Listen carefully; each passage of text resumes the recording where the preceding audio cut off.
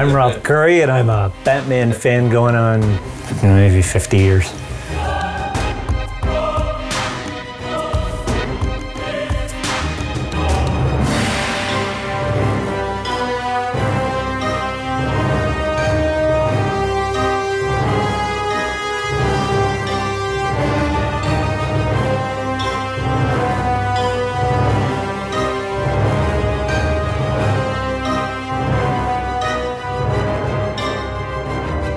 I think I got my first Batman thing when I was 5 years old. I'm much older than that now. And so throughout the house, there's bits of Batman stuff everywhere, but this is one of the larger concentrations of stuff.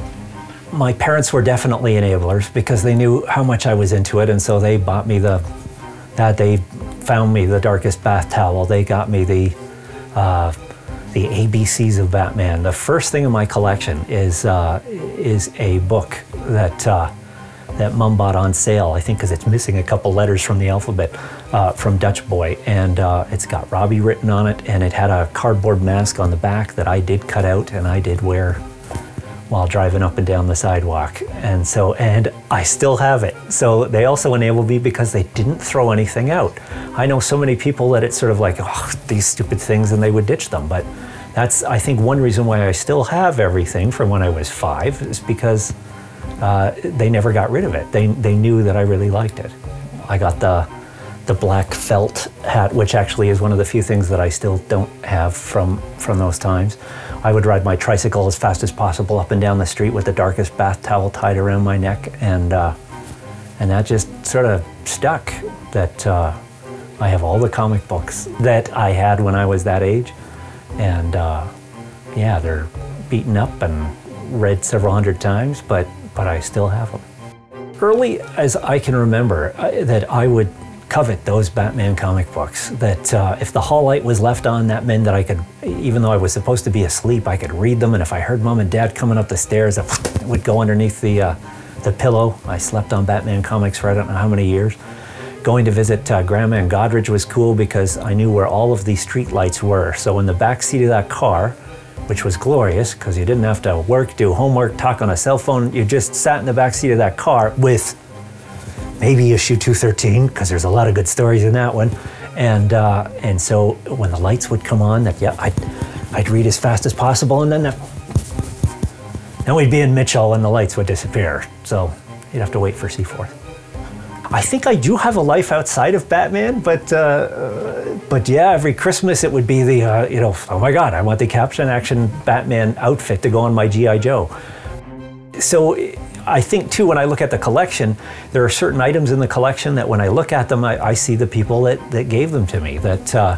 So it's more than just, yeah, this is a cool piece of plastic, but man, Isaac gave me this. Or this was the one that we had somebody come in, and he was about 12.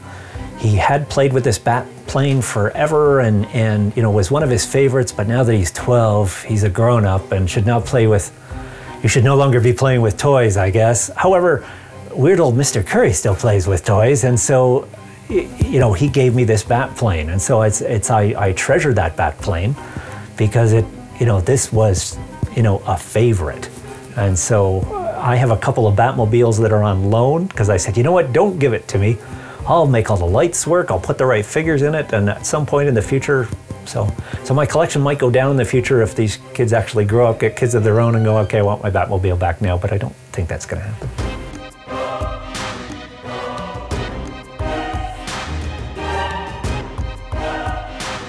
I have no idea how many individual Batman pieces I have. I took down one wall recently, and it was about 350. On the limited edition box set of the 66 TV series, the guy with, according to Guinness, the world's largest Batman collection, has like 1,100 pieces. And I'm going, oh, I could so blow that away. So I'm working on it. In this case, I guess, is some of the stuff that really, really appeals to me. That crash, bang, boom. I wore this ring in kindergarten. Doesn't quite fit now, but and actually you can see it next to a sterling silver one that somebody gave me, but that was one of the first things. I played with this Batmobile in my sandbox like crazy. This is the one where, hey look, the fire comes out the back, and it's even got the hook for the bat boat. I totally had both of those things. So, and then I totally scored. I got the bigger one, which and this is the first edition with the red on the tires, and it makes the bat phone sound and fires the missiles. It's even got a bat ram on the front that comes firing out when you hit the button. So I love it.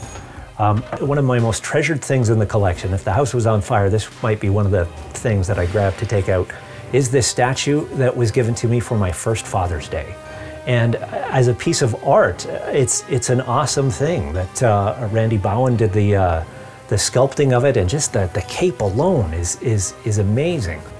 So this is a limited edition Batman statue. I think it's 1991 is when it came out. But I just think, in terms of art, I just think it's amazing. It's an amazing piece. And this was my first Father's Day present. This, very recently, I got for Father's Day, and this is from my son Lucas. And so that's why they're together. This is one of the statues from the Batman Black and White set. I think that because I like Batman so much, I never got rid of anything. And therefore, some of the stuff that you see around here, the ring that's behind me, I wore in kindergarten. And so, I held on to it. So I guess I was collecting it then. And yeah, reading another Batman story was totally cool. So at some point, when my kids got old enough, we stopped playing with the new Batman figures. So now I'm buying figures just because I think they're totally cool, or they're a certain artist or whatever else. And that, I don't know, that's somewhere in the last 15 years maybe is when it's sort of like, yep, I'm probably not going to play with that at all, even though it's really cool. Here's something that I had when I was this is a record for you younger kids. It was played on a turntable. It's a piece of plastic vinyl that actually had music on it, and so you would have to stream it by putting a needle on. I actually have two copies of the record. I have the mono version and the stereo one, and the music is just awful. One of the things that I was totally into as a kid was bubblegum cards. I have so many sets of cards. This is a re-release set, and do I have the full set of the originals? No, but I do have all the ones that I had, and I would trade an entire hockey team to get a Batman card that I didn't have before. And the first set was what they call the black bats, and then the next ones had puzzles on the back. So it was so cool to buy this set because I could finally see what the frickin' missing card was on the puzzle that I didn't have as a kid. A recent acquisition that I made was a partial set, and I gather this is from Holland, I think, or something like this. It says printed in England, but get a load of this. It's the same card set, but not the same size. The cards, it's the same artwork, the same stuff on the front and back, and but again, what an oddball thing. So I loved it. I had to have these because it was I had never seen them before, and a 1966 set, and just so weird. Some of the things that I look for to collect are the weirdest things going. I have some great knockoffs that are just horribly ugly that you can tell were totally unlicensed. I have this one car that's got such a variety of Batman periods stuck on it with words that there's like George Clooney with a star on some of the things to it. It's like, why is that there? But I bought it and I love it because it's so ugly. And so you could go just for like the weirdest stuff. I have a set of Batman dress shirt button covers. I have a Batman snorkel set. I have, the weirdest stuff. So I think that you could get into collecting just the oddball. So I try to collect everything, I guess. But I stopped. The good news is that you'll never get it all. It would be impossible, even if you are a Nicolas Cage or somebody with just gobs of money that wants every issue, that you won't get them. This is kind of cool because it's a Viewmaster, but of course with a Batman head on it.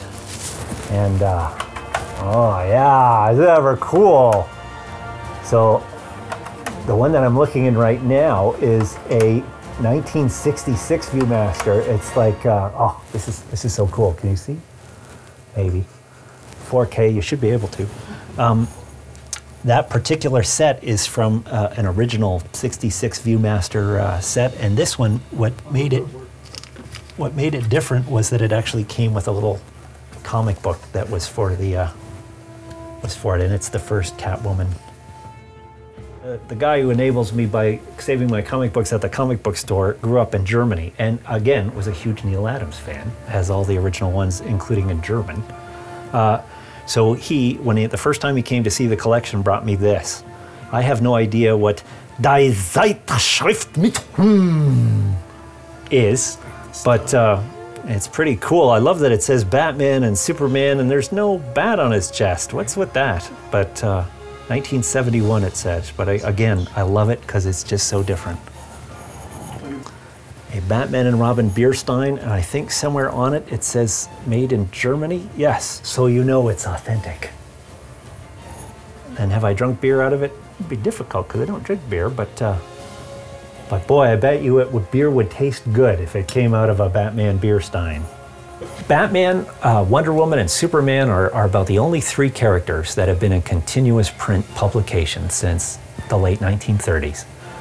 And with Batman, he was enough of a chameleon that I think that they could easily. There wasn't, horrible violence in the issues even before the Comics Code came in, but he definitely became pretty generic afterwards. And so then in the early '60s, a different editor, and they said, you know what, we're either going to cancel him or do something with him. And so Julie Schwartz changed the look of the comic book. They made it more detective again.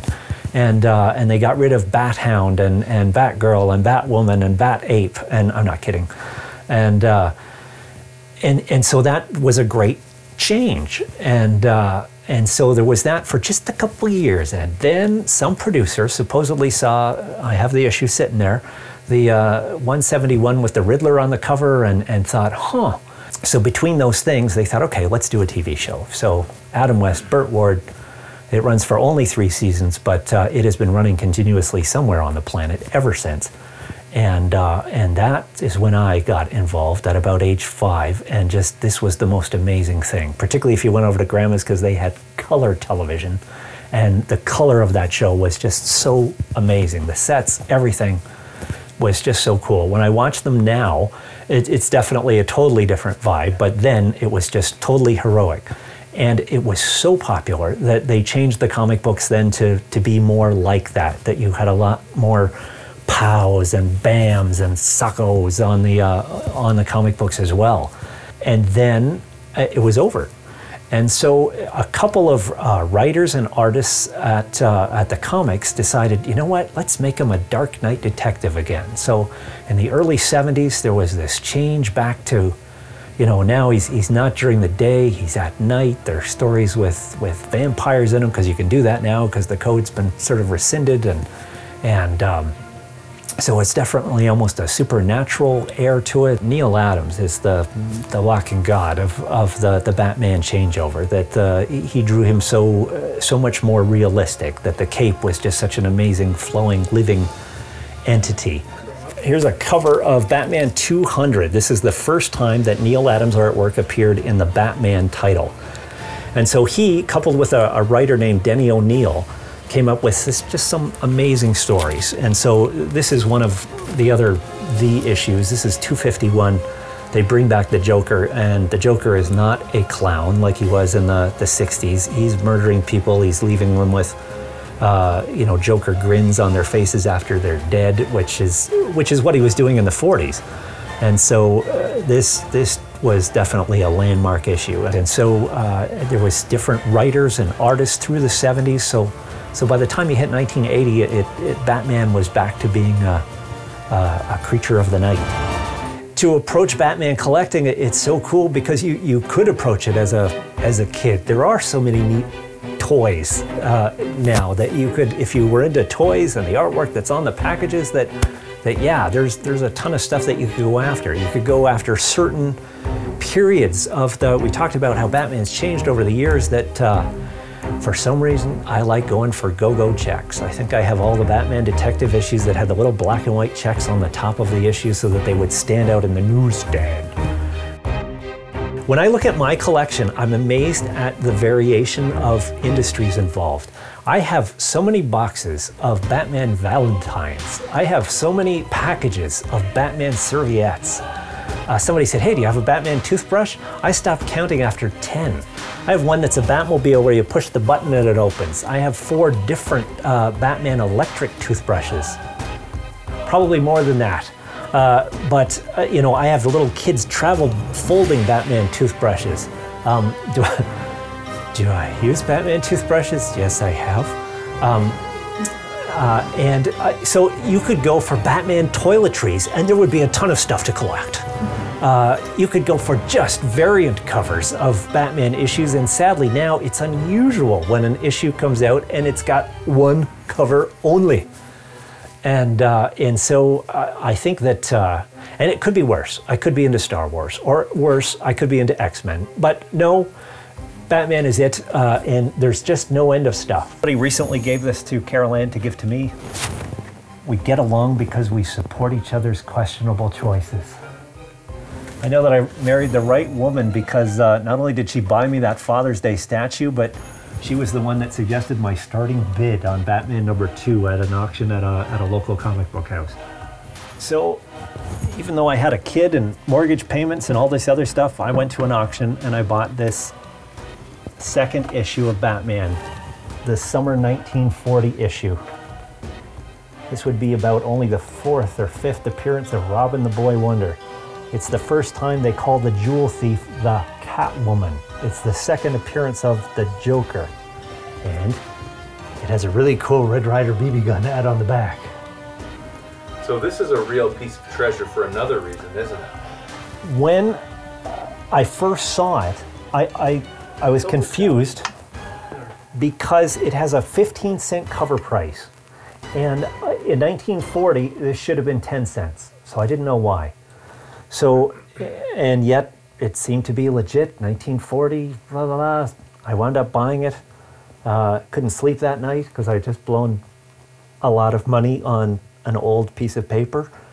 And then I called DC Comics, expecting to get Earl, the guy in the archive room or something like that. And so the guy from The Simpsons that has the voice like this goes, I'd have to put you through to someone else for that.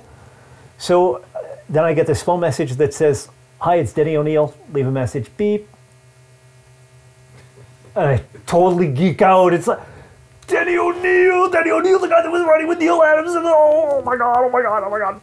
And so I go, I wasn't expecting Denny O'Neil's voicemail, and then I'm thinking, God damn it, I just established myself as a total geek, and then I go, I didn't spend all this money on the 50-cent cover price, goodbye. And so an hour or so later, I get a call from an assistant editor, and they say, I've got this cryptic message left on Denny O'Neil's answering machine. So we find out, this guy puts me in touch with one of the editors at the Overstreet Guide. He goes, send me a photocopy of it. And I'm going, well, isn't that going to hurt it with the light? And so I go into a Kinko's with a small black case handcuffed to my wrist and going, I need a color copy. Yeah, just leave it. We'll do it. I go, no, it's not going to happen. So I open it, show them that this is inside, and they're going, wow, we don't want to touch that. Get it out of here. So we actually took it to a place that does blueprint duplication, and so had copies of the first page, inside cover, and this. We sent it to Overstreet because again they said, send me a photocopy because we might want to put it in the book. And I'm thinking, oh. So they decided that yes, this is a Canadian version of the 1940 #2 issue. That by #3. They changed it so that it said 10 cents or 15 cents in Canada, and they've been basically doing that ever since. But for the #2 issue, supposedly of Superman as well, that even though I don't think there is one that exists for a Superman, but that was the explanation of the 15 cents. So they changed the Overstreet Guide to say that there is a 15-cent cover known to exist, meaning a single cover. So I might have made a good investment on this sucker because it's supposedly the one and only 15-cent Batman #2 that exists. And how much is it worth? I don't know, but man, it's like when you marry the right woman and she actually suggests your opening bid and you get this one-of-a-kind thing, all the stuff that's in my collection you could have, somebody else could have it. There's tons of copies. There's, in some cases, millions of copies of some of the things in my collection. But this is the only thing in my collection that is truly one of a kind. I can't remember not liking Batman.